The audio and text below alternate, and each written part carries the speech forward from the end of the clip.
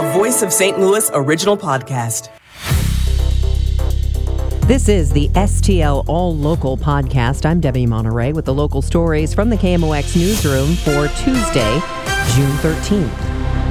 Two police agencies work together for a quick arrest in a St. Charles double shooting case. St. Charles City Police tell KMOX News a 20-year-old man and 22-year-old woman were wounded late Monday at the Clock Tower Square apartment complex. The woman survived. The man did not. Detectives contacted University City Police about a possible suspect, and that agency was able to take a 21-year-old man into custody. St. Charles Police say criminal charges will be sought against him. Brad Choate, KMOX News.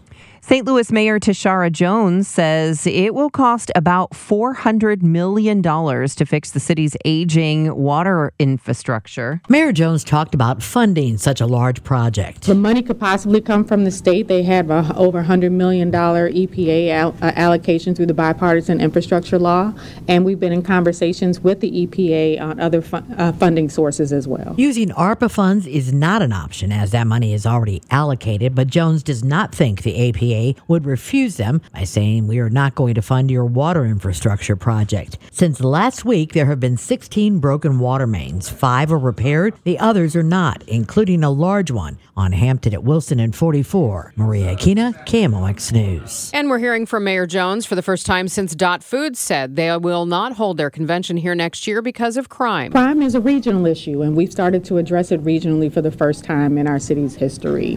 As seen in mid-May when we had a regional crime summit, we want to bring all of our region's partners to the table to address crime as a region. Jones says as she looks at St. Louis City's stats, a little more than 40% of people in city jails are not city residents. A former St. Louis alderman appears in federal court. It was a not guilty plea to 3 felony counts of wire fraud that brought the former North St. Louis alderman Brandon Bosley to federal court Monday. He's charged with insurance fraud after allegedly buying a car far below market value, then having an FBI informant inflate repair costs to get an insurance payout in 2021. That same North St. Louis businessman is reportedly the one who snared 3 other aldermen in an FBI corruption sting that led them all to prison. Bosley lost his board seat in the March primary. Sean Michael Lyle, KMOX News. A ban on banning books is now law in the state of Illinois. Governor J.B. Pritzker signed the first of its kind legislation Monday at a library in Chicago, saying book banning is not what democracies do. We refuse to let a vitriolic strain of white nationalism coursing through our country determine whose histories are told. Not in Illinois. The law follows ongoing challenges to books deemed obscene by some. It protects libraries from outside restrictions on what materials they can carry. Governor Pritzker will be in Madison County later this morning talking about the new Interstate 270 bridge project. Covering the Metro East.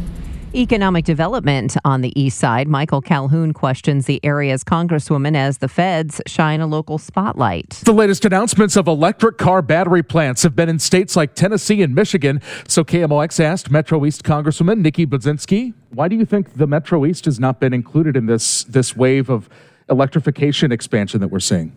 Well, I'll tell you, Michael, I'm working hard to make sure we do get included. She says Southern Illinois is ripe for advanced manufacturing like semiconductor chips, which are about to get a lot of federal funding. I'd like to see some of those federal dollars, whether it be through chips, attracting more manufacturing into our area, something we critically need. She also points to efforts by Southern Illinois University Edwardsville and Lewis and Clark Community College and says there also needs to be a recognition that not all good careers require a 4-year degree. Michael Calhoun, KMOX News. Tonight on Total Information PM, Michael has an update on Granite City Steel, where 1,000 jobs hang in the balance. The 20th annual Red Cross St. Louis Cardinals blood drive kicks off today. It runs through Thursday. KMOX health editor Fred Bottomer reports. The Red Cross is partnering with the Cardinals and Bally Sports Midwest for this blood drive. This is always a time of year as we get closer to the summer where we struggle.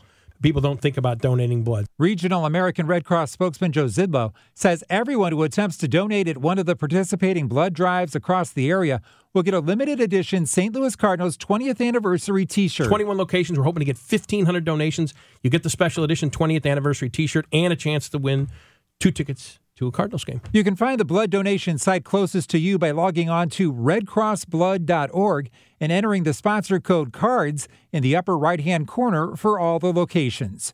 Fred Bottomer, KMOX News. From the KMOX business desk, Green Street is expanding its Midtown footprint with plans for apartments next to the Armory. The developer plans to turn the old Famous Bar Warehouse, most recently a Goodwill outlet, into apartments and about 150,000 square feet of retail and entertainment space. Green Street says the proposed development would be a gateway to its $60 million Armory project, as well as nearby City Foundry and the future Brickline Greenway Trail system. Green Street bought the old warehouse in 2021. It's currently vacant and has been nominated for the National Register of Historic Places. The latest report on bridges in Missouri finds a stunning number of them are in pretty bad shape. KMOX's Sean Michael Lyle asks MoDOT about it. On the state system in Missouri, we have over 10,400 bridges, and 804 of them are in the condition of what we call poor. And poor doesn't necessarily mean that they're not serviceable. Those are ones that we're working on. More often that our crews are out there taking care of them, and they're changing condition. And then before one becomes unsafe or unserviceable, we'll close it. The safety is our first priority. That's the primary reason we look at every bridge every other year, is making sure that all of our bridges are safe at all the times. To give you some reference here, in our current proposed for the next 5 years of construction, we have about 815 bridges in that plan to be worked on, about $1.2 billion worth of bridge work.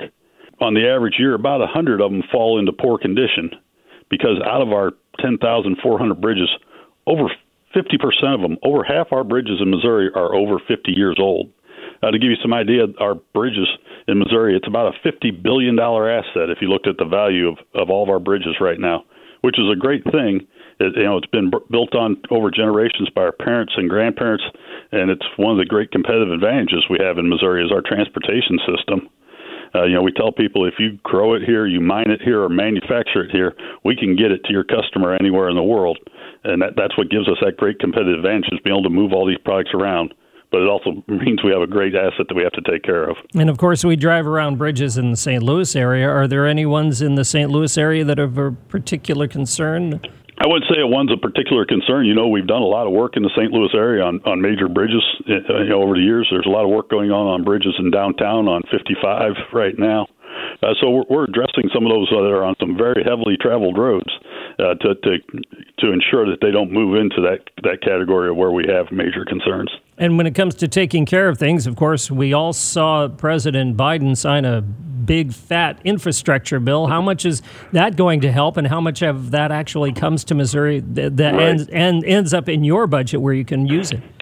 Right. So the combination of Missouri increasing the gas tax and the new federal bill has allowed us to have the largest construction program in our history. To give you some idea, for this current fiscal year that we're finishing up, we have awarded $1.8 billion in construction work across the state. And our current plan, our current STIP, includes over $10 billion worth of construction work across the state. That's the largest ever. So we're investing now, and those new resources have come to us. Now we're also fighting inflation. We're seeing a record amount of inflation as it's affecting everybody. It affects the construction industry as well. So some of that's eating into our ability to gain. But the increased funding has let us have the largest construction program that is taking care of these. And that's our focus, as I told you, is first taking care of what we have, of dealing with old bridges, making sure we're taking care of the payments, because all the economy in Missouri runs on this system, and it's vitally important. So we're making that investment with all the dollars we have. Funding is one thing, but actually having, bodies, especially in this day and age, bodies, materials, right. supply chain to get it done. That is part of the big concern. As we've increased our construction program across the state, the Help Wanted sign is out at every contractor we have in Missouri, and also the resources to make it happen. So we experience that here at MoDOT. We have a great number of vacancies as well. So while it's great to have new funding coming in and the timing, you also got to have our partners have the resources to make it happen. And that's the other challenge. You're absolutely right. And that actually, though, kind of brings up a third point, and that is when you have funding, because you need money, and then you need the work, it kind of makes it almost sound like a pretty darn good time to get into the industry, doesn't it? Yes, it does. I mean, as I mentioned, it's the largest construction program we've seen in decades in Missouri. So for our contracting industry, and that's one of our goals is to, that this boosts the economy of Missouri because it provides really well-paying jobs that are skilled positions that give our people work, and it's a great place for people to live and do business. I'm Debbie Monterey. The STL All Local podcast is produced by the KMOX News team. Find all the local news you need on the Odyssey app or wherever you get your favorite podcasts.